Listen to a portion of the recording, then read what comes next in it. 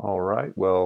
Um, welcome back to our little podcast where we go through the home group material. This is week three in the book of Proverbs, and we're looking at emotions this week.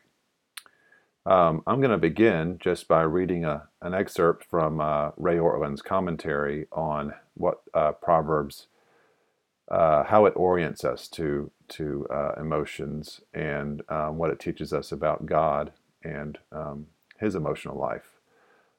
This is him writing. In the book of Proverbs, God our Father is coaching us in strategies for newness of life.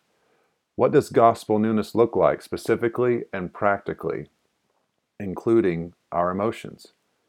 And why not emotions? God is emotional. Look at Jesus. He was God among us, and he was emotional. He had to be emotional. Emotion is part of humility. Jesus did not stand aloof, but got involved. One of the ideals of the Stoics was apatheia, freedom from the turbulence of emotion, living above all that. Jesus would have failed as a Stoic. The Bible says, "Surely he has borne our griefs and sorrows." He entered in wholeheartedly to redeem our fallen emotions. So Ortland's saying that God reveals in Christ that he is emotional, that he does get involved. And when you read the Gospels, they're full of examples of Christ demonstrating intense emotions. We see his compassion when he looks at the rich young man and loves him. We see him weeping over the death of his friend Lazarus. We see other emotions too, like anger. Maybe these make us a little less comfortable. Jesus gets angry at the Pharisees. Mark 3 says he looks around at them with anger, grieved at their hardness of heart. He gets visibly irritated with his disciples when they try to make the children go away. So Jesus gets angry. But we also see Jesus suffering. And of course, with suffering comes all sorts of emotions. The Bible describes him as a man of sorrows in Isaiah 53.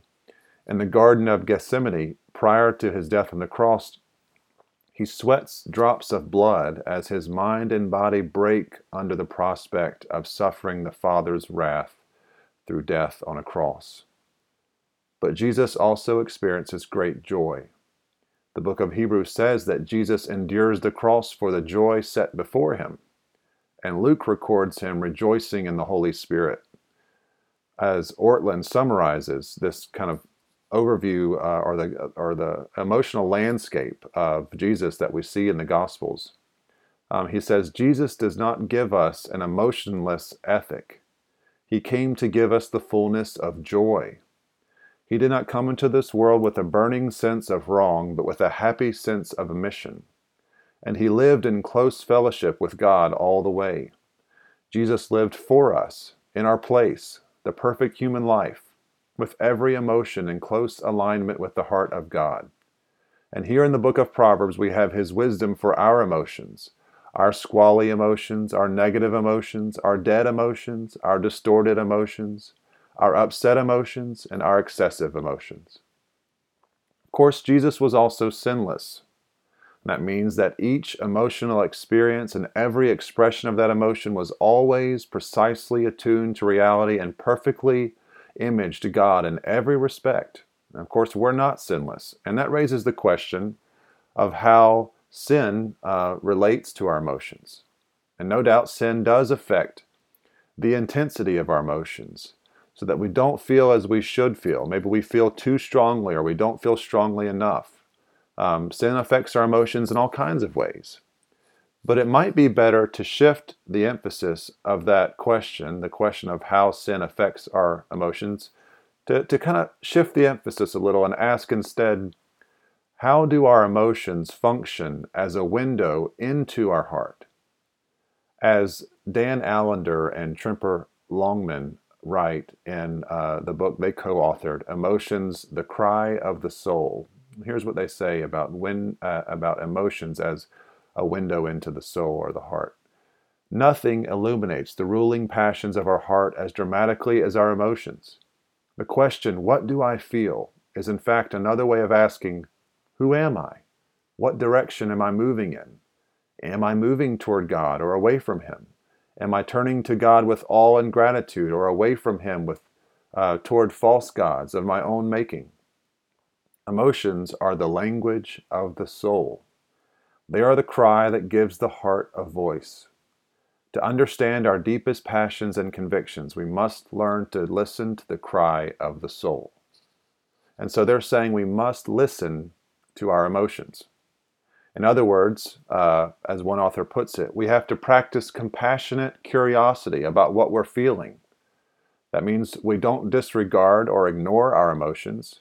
It means we don't suppress our emotions by immediately condemning them as suspect before we've actually listened to them, right? You can't listen to what you can't hear. And so we listen closely and carefully and sufficiently to our emotions before we pass judgment. We have to patiently attend to what we feel and consider what our emotions reveal about our story, our heart, about our body, and also about our relationships to the people around us, to others, but also to God. And so as we look at what Proverbs teaches us about various emotions, fear, anger, jealousy, joy, keep in mind where do I resonate with what Proverbs teaches? What particular emotions do I struggle with, or do I struggle to control?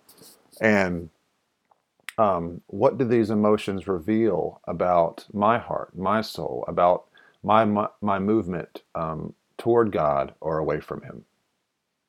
And so you're going to get together with your home groups. I'm not going to read in any of the Proverbs just because there's a number of different categories, and it would be too confusing to just to listen to over a podcast. But you'll get together in your home groups and look at a number of Proverbs and what they teach us about the wise way to handle our emotions.